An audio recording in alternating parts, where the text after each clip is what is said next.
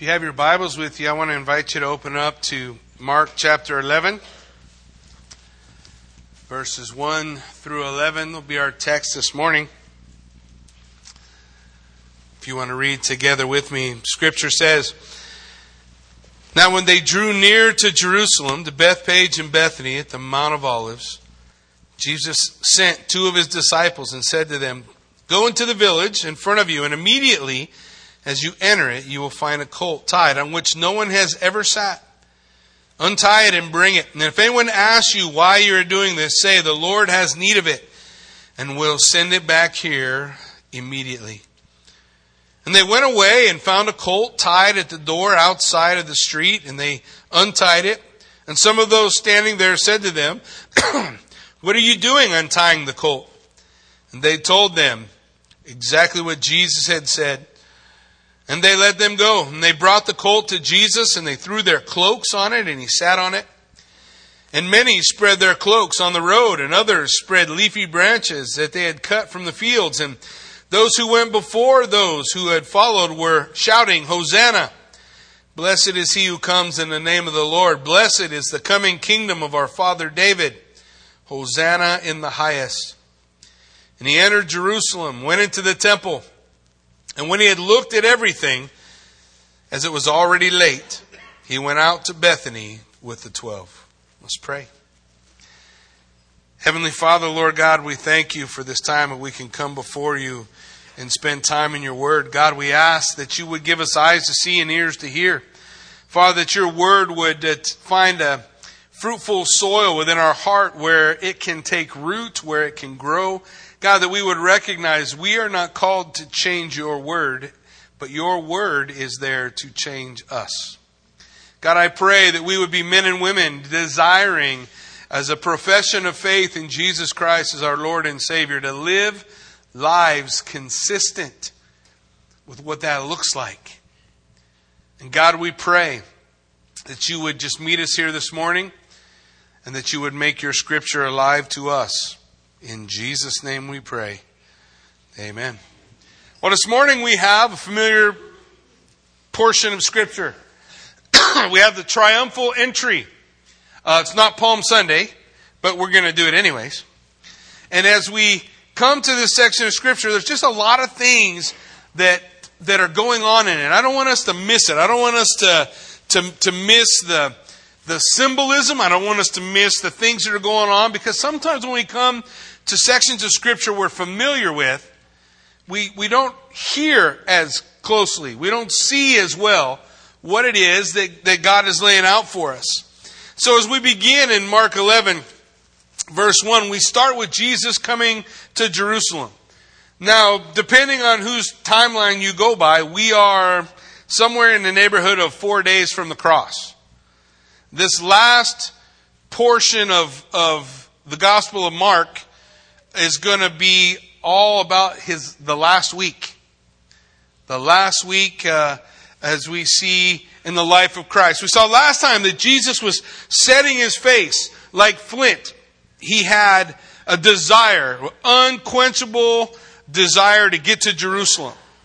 And the other thing that I think it's interesting for us to consider as we look at the Scripture is the reality that over and over and over again, as we've been going through the Gospel of Mark, we have heard Jesus heal people. We have heard Jesus cast out demons. We have heard Jesus do a number of things by which people want to glorify him and worship him and praise him. And Jesus has told them all the same thing. Shh. Don't say nothing. Don't say nothing. And shining light on the reason why that is Palm Sunday. You guys have heard it, right? This is the day that the Lord has made. We will rejoice and be glad in it. See, there was a particular day God had made. Way back in the book of Genesis, chapter 3. When we see the fall of mankind, and we see God standing before Adam who blamed Eve, and Eve who blamed the serpent, right? Everybody let the stone roll down to the devil, to the serpent. And the Lord says to the serpent, well, because you did this, you're going to crawl on your belly and you're going to eat dust all days of your life. And I will put enmity between your seed and the woman's seed. And that's kind of an interesting prophecy. It's called the Proto-Evangelicum in Genesis 3:16. It's the first mention of the gospel. On that day, when God the Father spoke, he was already telling the story of the day that the Lord had made, when God would redeem mankind. When the seed of the woman, the only child born of a virgin, the Son of God, who comes into the world to be a sacrifice for sin, born to die on a particular day. Way back then, that day was set. It's not like random things occurred and then God said, okay, I don't know, let's look a bit. Okay, the timeline's starting to look good, it's going to be then. No, God said it back then. He said it. He laid it out so that the destruction of the fall, what the fall destroyed, way back in Genesis, its redemption was set in stone. And Jesus, as he goes through his ministry, he meets person after person. He touches their life. He does incredible things. But he says, no, it's not the day yet to declare me Messiah. That day is coming up.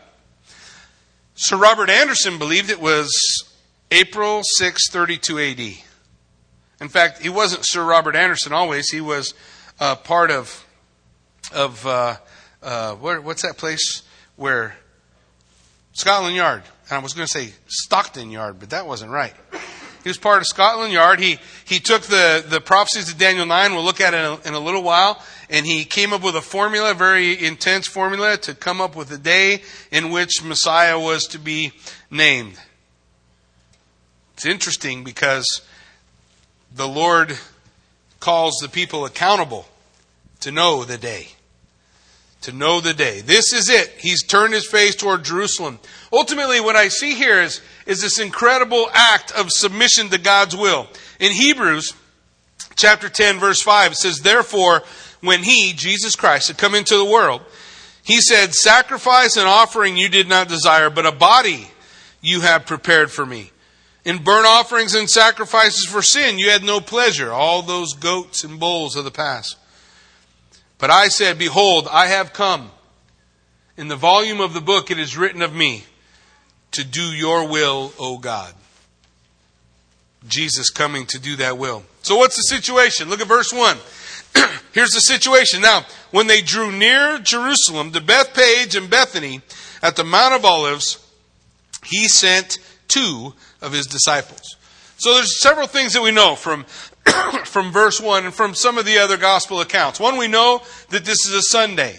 He had spent the Sabbath in Bethany. Bethany is about 2 miles away from Jerusalem. He couldn't come to Jerusalem on the Sabbath day because you couldn't travel 2 miles. That was beyond the framework of traveling on a Sabbath day's journey. So you couldn't go 2 miles, so he stays in Bethany. We're going to read about it as like a parenthetical briefing in Mark 14. What happened on that night? You remember when Mary anoints the feet of Jesus? They complain, the disciples complain about this costly ointment being placed on him, and Jesus saying, the poor you have with you always, but she does this for my burial. All of that happened the night before. It happened that Sabbath before. Now, Sunday is on his way. Now, a lot of people struggle over the geography. You have Bethany 2 miles away. If you're standing on in Jerusalem and you look out the eastern gate, you see a mountain. That's the Mount of Olives. It's not very far away. On the other side of the Mount of Olives, up and over the top, is Bethany. So if you go as the crow flies, Bethpage is not in the direct line, but nobody goes as the crow flies. We all know that, right? They didn't have planes back then. They couldn't just go a straight line. And I don't know about you, but I stand on a mountain and I look for an opportunity to walk up or an opportunity to go sideways. I'll take the sideways every time. So they're sitting there at Bethany. They go south. As they go south, that brings them around to Bethpage. They pass through Bethpage. Bethpage is where we're going to see them gather a donkey and a colt, two animals that are going to come to carry Jesus Christ. So, and they're going to bring that around. So, they're headed to Jerusalem, and they find themselves in Bethpage. In Matthew 21, 1 and 2, this is how we know this is where they get the donkey. It says, "Now, when they drew near to Jerusalem and came to Bethpage at the Mount of Olives, then Jesus sent 2 disciples and said, 'Go to the village opposite you, and immediately you will find a donkey tied and a colt with her. Loose them and bring them to me.'" So, Bethpage, they're in verse 1, they're at Bethpage. They're headed to Jerusalem.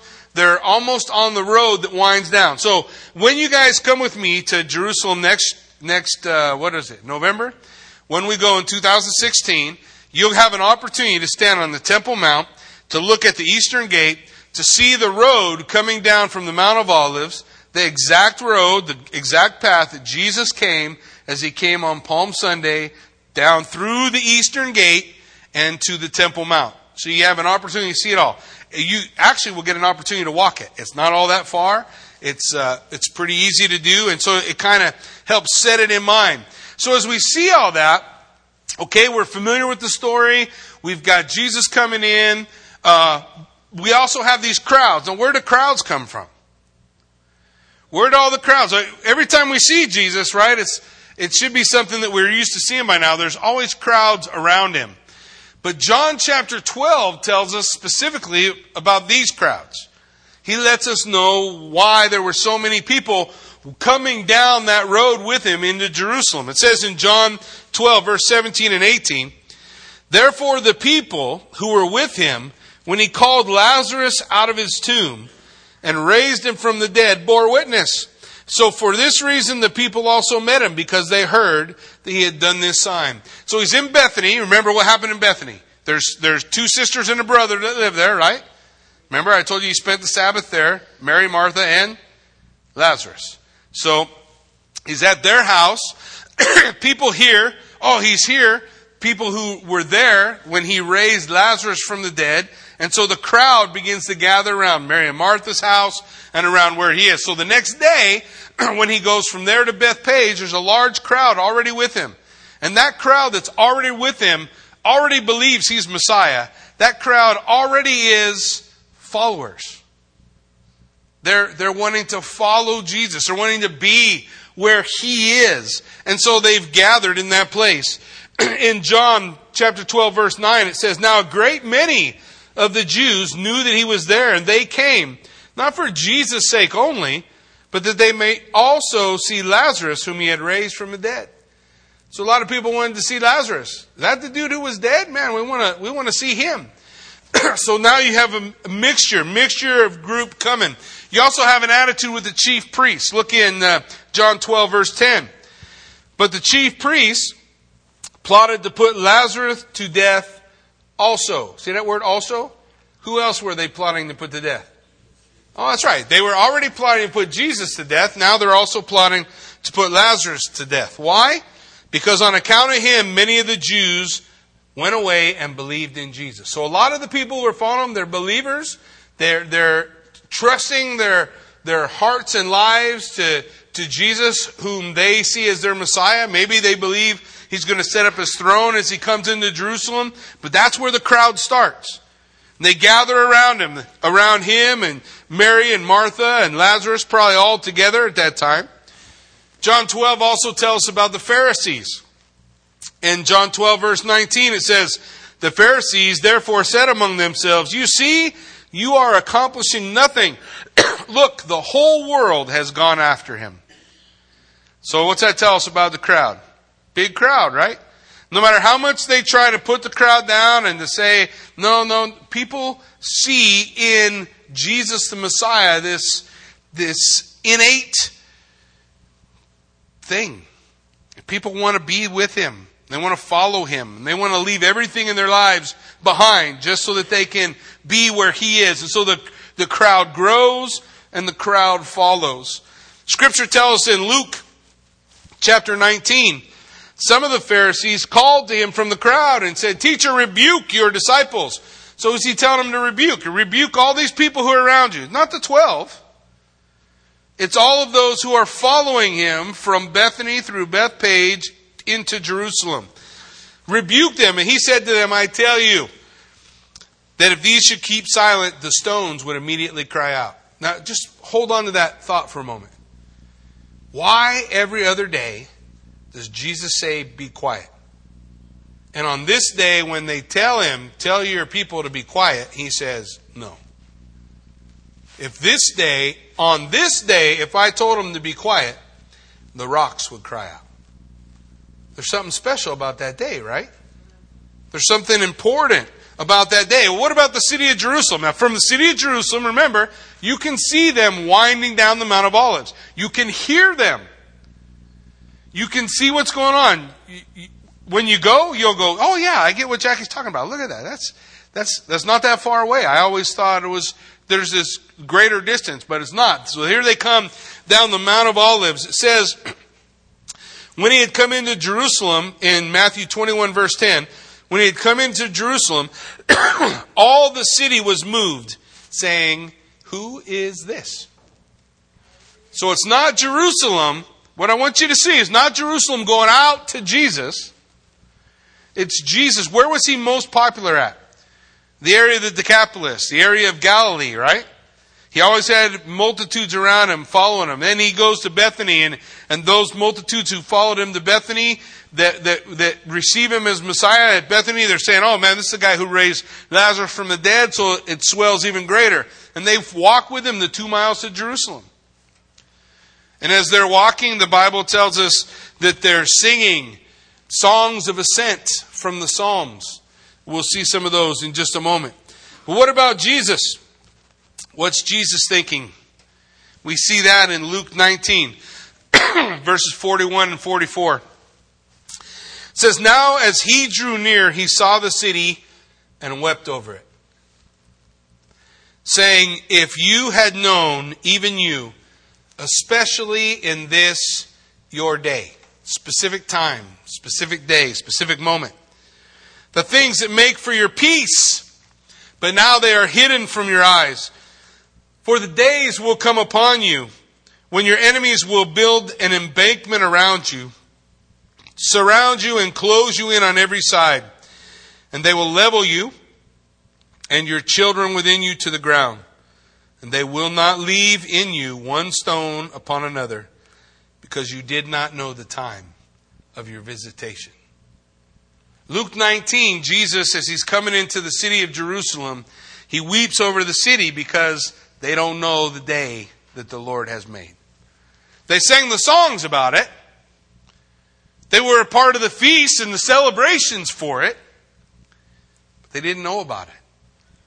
You remember when the Magi, the wise men, they came to Herod and they asked him, where's the Messiah to be born? Did you not see this star in the sky? And he had to go to his wise men and they had to go search the scriptures. They didn't just know. Don't you think if you were looking for a deliverer since the beginning of your history, you might know where he's going to be born? What if the Bible told you what day he was going to be in Jerusalem? Would you know that? Would it matter? Or would life just roll on and all of a sudden we would separate our secular lives from our religious life? And our religious life, that just becomes a day where we punch a card. And the secular life, that's where we live our life. And so the majority of our life, 6 days out of the week, we don't even give it a second thought. On the seventh day, if for some reason when they would gather together in synagogue together and read the scripture, it come up, maybe they would talk about it. But for the most part, they're just marking time, living life. And the reality of following Jesus Christ hadn't hit a fevered pitch for them. It didn't matter. That's why they didn't know. They were just living their life. In Daniel chapter 9, there's an incredible prophecy. I think we talked about it last Palm Sunday or maybe the Palm Sunday before. It's called the 70 weeks of Daniel. There are 70 Shabuim. 77s are determined for your people. The word is very similar to the word decade for us. A lot of things we build off of tens, right? Well, for the Hebrew mind, you build everything off of sevens. If you look at their numbers, everything's at seven. Seven's their thing. 7 days in a week. They just have this thing put together at 7. So when they would talk about, rather than decades, they would talk about sevens. Shabuim. 77s are determined for your people. Daniel chapter 9 said. And there's an interesting couple of verses. In Daniel 9 verse 25, this is what he says. Know therefore. So he's requiring them to understand, right? Know therefore and understand that from the going forth of the command to restore and rebuild Jerusalem until Messiah the Prince, there will be 7 weeks and 62 weeks. 7 sevens, 62 sevens. There'll be 7 sevens, 62 sevens. Then he tells us why it's divided in the next phrase. In the next phrase of the verse it says that the street will be built again in the wall. The street and the wall took 49 years. That's why 7 sevens. So from the going forth to rebuild Jerusalem, that decree came from Artaxerxes, March 14th, 445 BC. 69 sevens from that day till Messiah the Prince. If you knew God gave you an exact date when He was going to show up, when you were going to see His face, would you be ready? Well, He laid it out. I understand that it's somewhat complicated. It's really complicated for you and I to look back and understand the mind that they had then. But for them, Daniel 9 wasn't so complicated. It was much easier for them to read. What does it say about Messiah? What will happen to Him?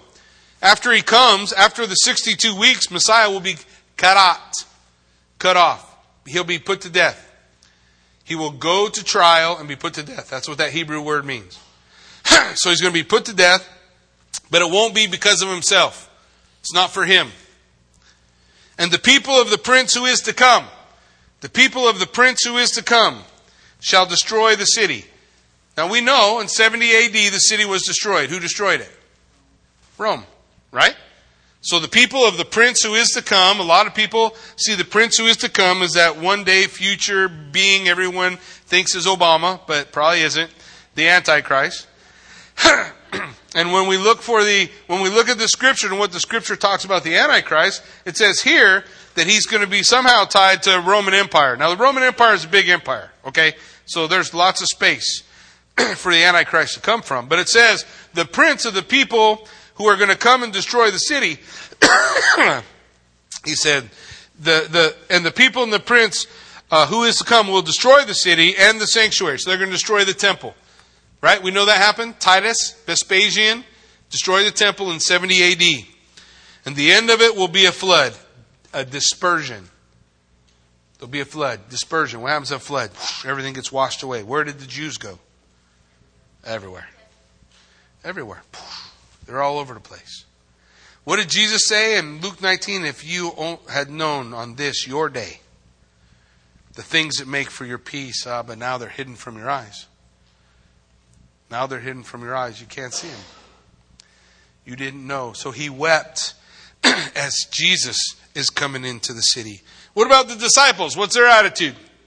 I love it because in John 12 verse 16 it says His disciples did not understand. That's shocking, right? His disciples are just like us. It's like His disciples, it says they didn't get it. They're kind of walking around like, what in the world is going on? Look at all these people. We're headed to Jerusalem, which is probably a bad idea. Because we know the chief priests and the scribes and Pharisees want to kill Him. But we got all these people. I don't know what's going to happen. The Bible says in John 12:16, they didn't know what was going on at first. When did they figure it out? When He was glorified, when Jesus rose from the dead. And then they go, oh, I get it. I get it. So the disciples are confused. Jesus is weeping. The people are gathered because of the incredible miracles that they had around Him. There's a lot of chaos, a lot of craziness going on. And He comes by Bethpage. As He comes by Bethpage, He gives 2 disciples a job, right? He gives 2 disciples a job. It says in verse 2, He said to them, go into the village opposite you, and as soon as you have entered it, you'll find a colt tied on which no one has sat. You ever looked at an animal and said, no one has ever sat on that before? How do you know? How do you know I'm looking for a colt? How do I know no one has sat on it?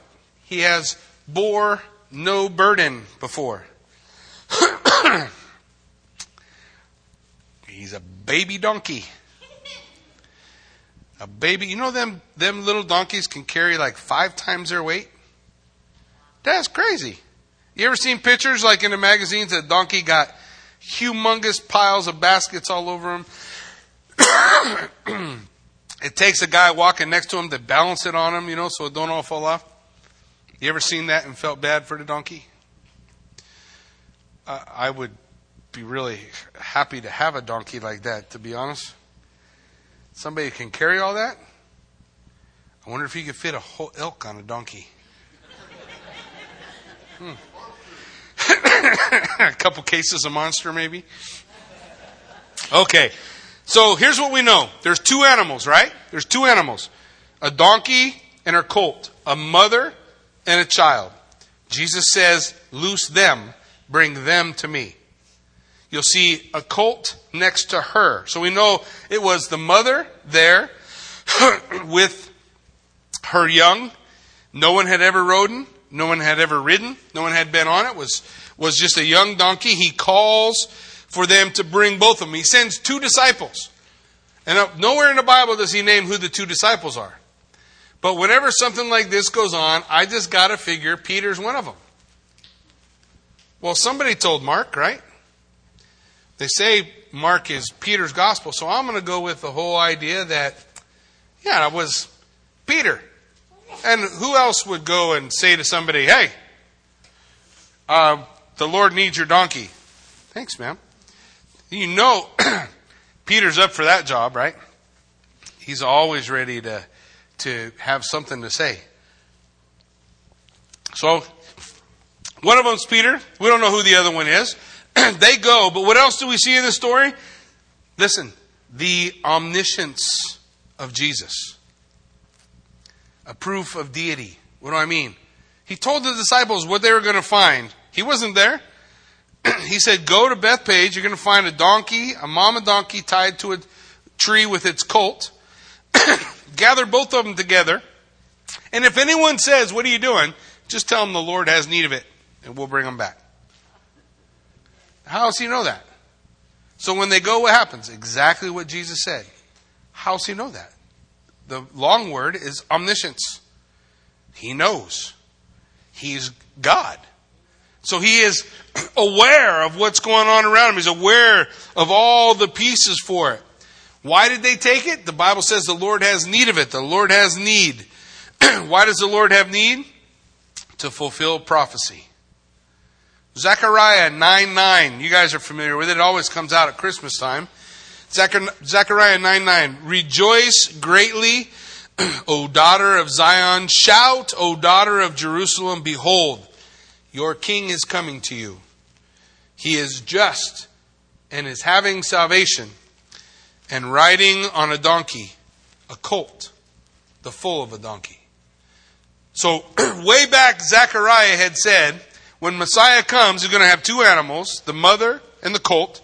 He's going to have them together, but he's going to ride on the colt. He's going to ride on the one no one had ever ridden on before. Fulfilling the prophecy laid out for us in Zechariah 9:9. And there's a couple of reasons. There's a couple of points about that prophecy. One, it's an attitude of humility. Right? Most of the time, kings, when Titus went back to Rome after conquering Jerusalem, guess what he was riding? Oh, you won't have to guess very hard, right? Big old white horse. You want everybody to see you. You have this big old parade and you're so proud.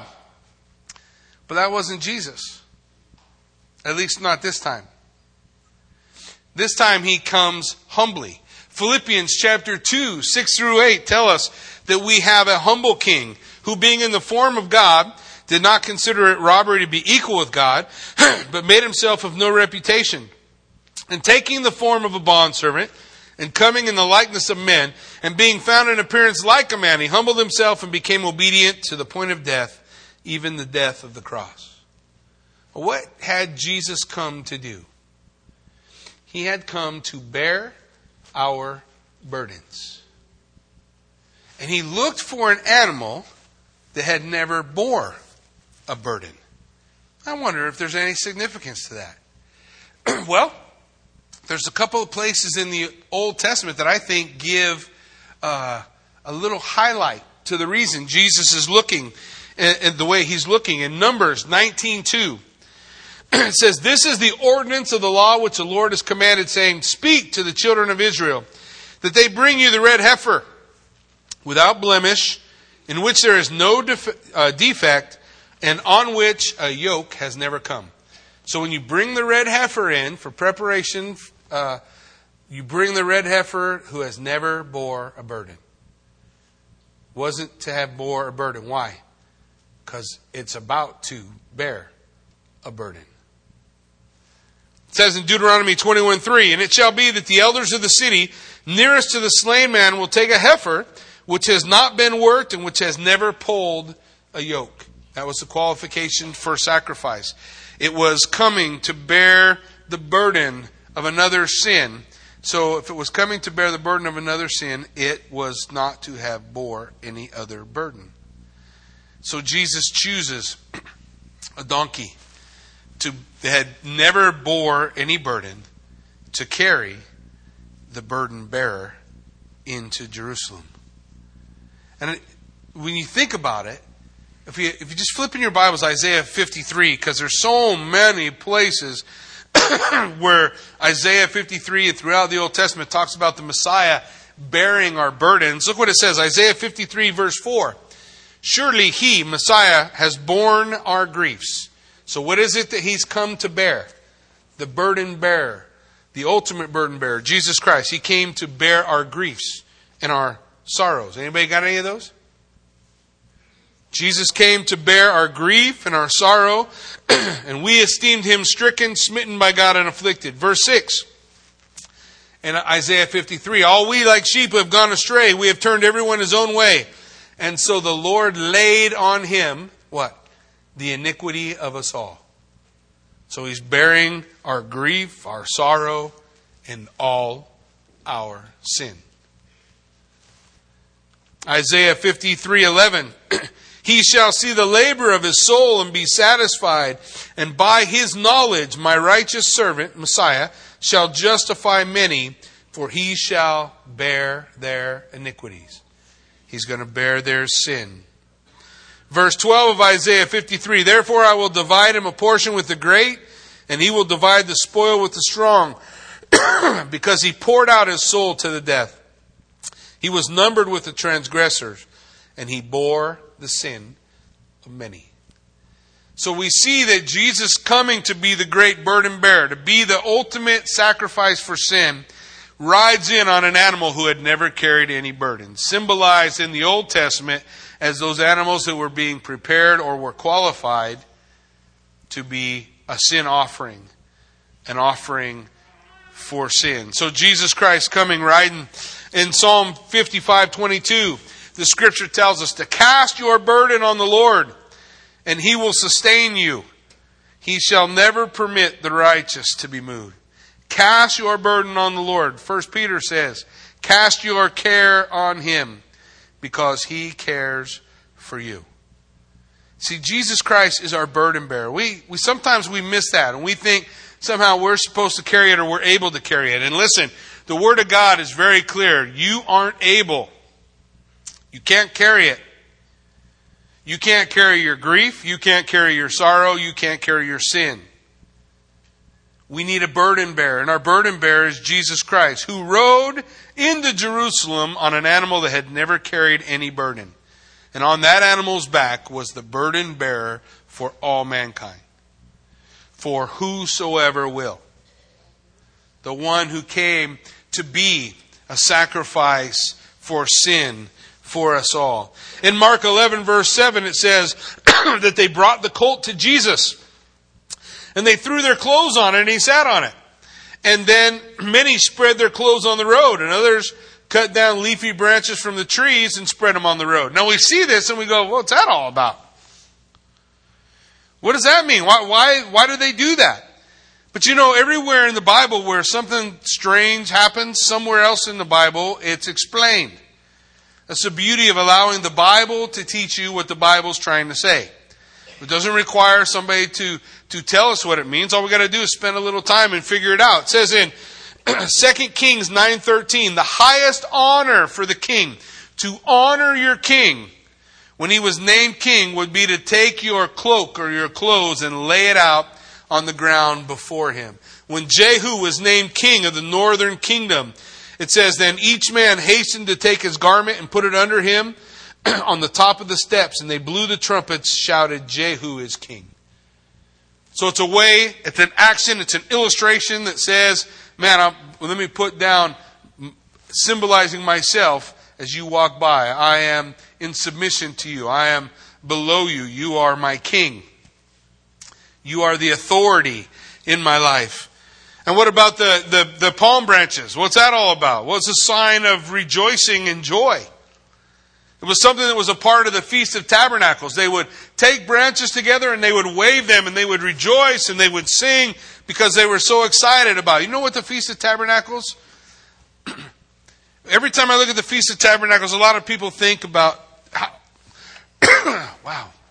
how people see the feasts of the Old Testament fulfilled in the life of Christ. Well, I see the Feast of Tabernacles fulfilled in His birth. Now, a lot of people don't agree with me, but I just got this thing where I come to the Gospel of John, and the Gospel of John says the Word became flesh and tabernacled with us. The Word became flesh, put on a tent, and lived with us. What did the people do during the Feast of Tabernacles? They moved out of their houses, they built a tent, and they moved into the tent for 7 days to celebrate how God had been with them when they were in the wilderness.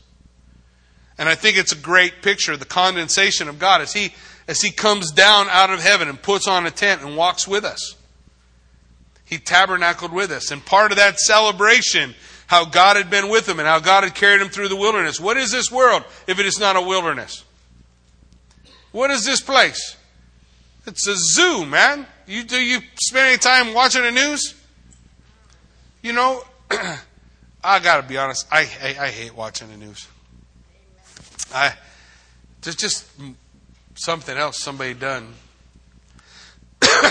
Another way to cause grief or share grief, I don't know.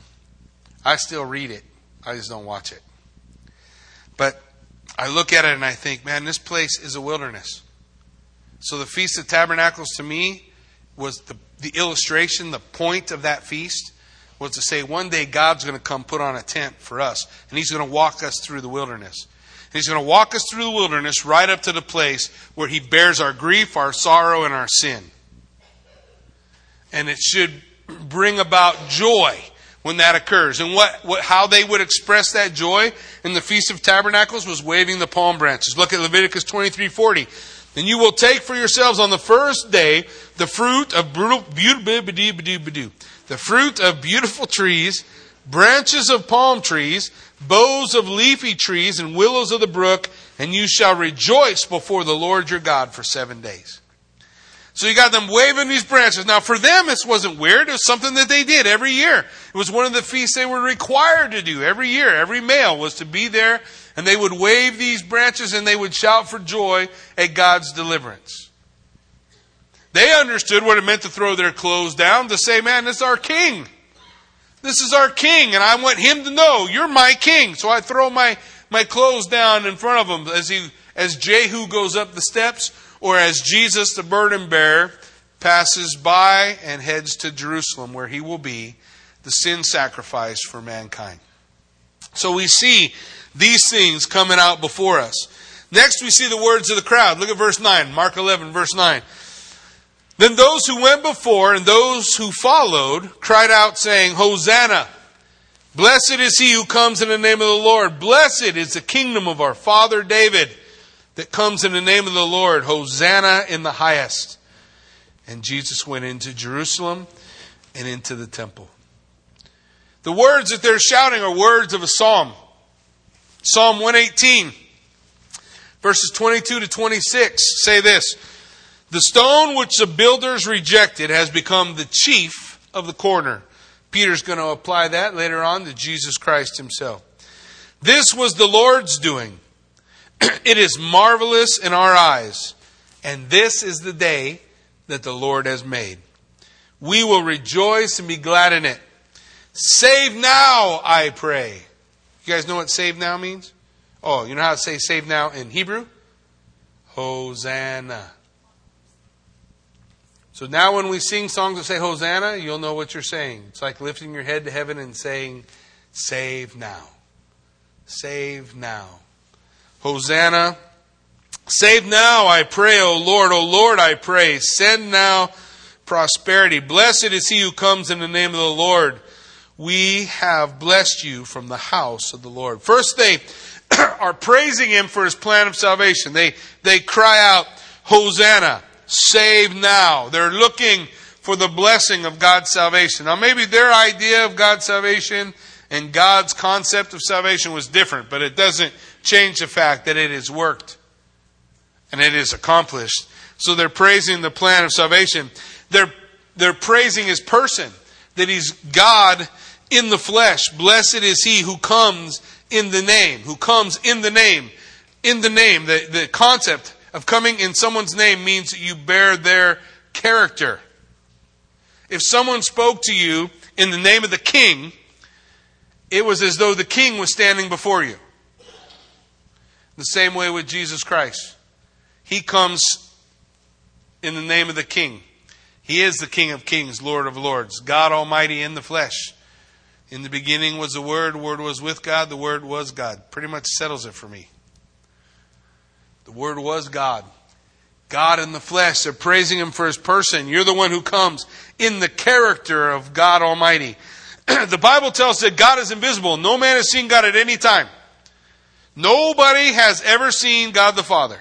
Nobody has ever seen God the Father. And you're going to say, Jackie, what are you talking about? Lots of stories in the Old Testament where people saw God. You're right. You know, right after it says no one has seen God at any time, you know what it says next? The only begotten of the Father, the one full of grace and truth. He, Jesus Christ, reveals God to us. So when they saw God in the Old Testament, they saw Jesus Christ. God is a spirit. You don't have eyes that can see God any more than you have eyes that can see the Holy Spirit. But you can see Jesus Christ because he is in the flesh forever. It's not some kind of limited deal when he came. He forever will bear the marks in his glorified body of his sacrifice for you and I. He is King of kings and Lord of lords, God Almighty in the flesh. They praise him for his purpose to establish the kingdom. They say, blessed is the kingdom of our father David that comes in the name of the Lord. Blessed is the kingdom. What kingdom? Jesus came to instill a kingdom. This kind of gets confusing for us, but did he do it? Yeah. What did Jesus ever start that didn't happen? When God said, let there be light, was it 10,000 years before light came? What's the Bible say? Let there be light, and light was. That's pretty quick. Right?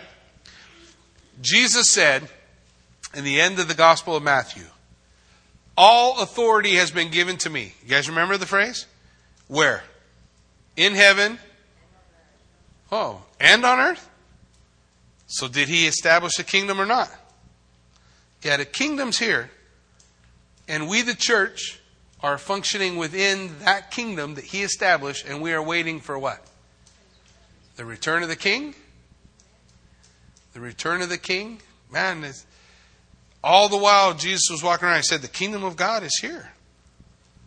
If I cast out demons by the power of God, then the kingdom of God has come upon you. He came to establish the kingdom. The kingdom is here.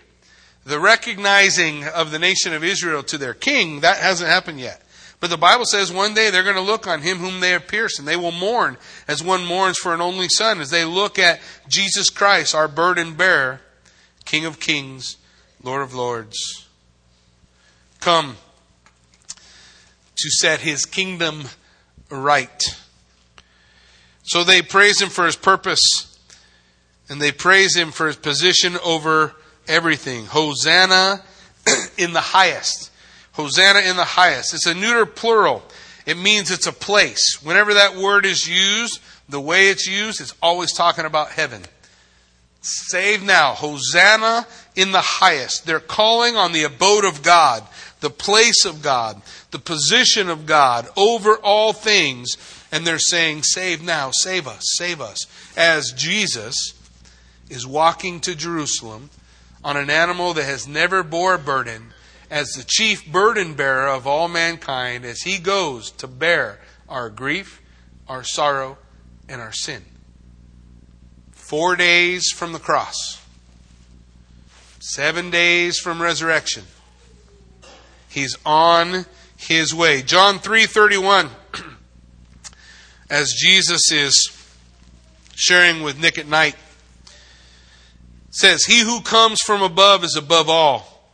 He who is of the earth is earthly and speaks of the earth. But he who comes from heaven is above all. Where did Jesus come from? Heaven. God in the flesh. And the Word became flesh and tabernacled with us. He put on this tent. And He put it on forever. So He could bear our burdens. And all of that's happening on Palm Sunday. As Jesus is coming down and people are following Him and they're proclaiming that they're praising Him for who He is. They're praising Him for what He's doing. They're praising Him for the kingdom. And overall and through all, as Jesus is coming through, the establishment of the kingdom is wrought, is accomplished by His bearing our grief and sorrow, by Him making a way through the wilderness for you and me. I don't know if you found your way through the wilderness yet, but Jesus Christ made a way. And all we have to do is what He told every other disciple to do all His ministry long. What did He say? Come, follow me. I made a way. So you could be reconciled to God, so your sins could be set aside. Jesus Christ made a way. And all of that is signified by the events going on around Him on Palm Sunday. He came to bear it. Some of you here this morning are still running around bearing your own. Still bearing your own. Stop. Why do you want to carry that? You were not made to carry that. Jesus Christ is. He is able. Cast your cares on Him, for He cares for you. What do I cast? My grief, my sorrow, my sin. What does He do? He makes me right with God so that I can have a restored relationship that was broken from the fall of mankind. He does it all. I just got to put my hand in His, fall down before Him, lay down my clothes before Him and say, He's my King. I'm submitted to Him. And rejoice for the opportunity to be in His presence for all He has done for me. It's incredible when we take the time to consider all that Christ has done for us.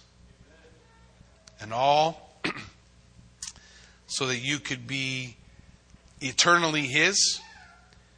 But He has a purpose for us, right? All authority is given in heaven and on earth. So it's all mine. Earth is mine, heaven's mine. What's He say next? Go, therefore. Go. Well, before you go to Africa, just cross the street and tell your neighbor. Just tell somebody who your King is and why you have joy. That He is worthy to be praised. Amen? Why don't you stand with me? Let's pray.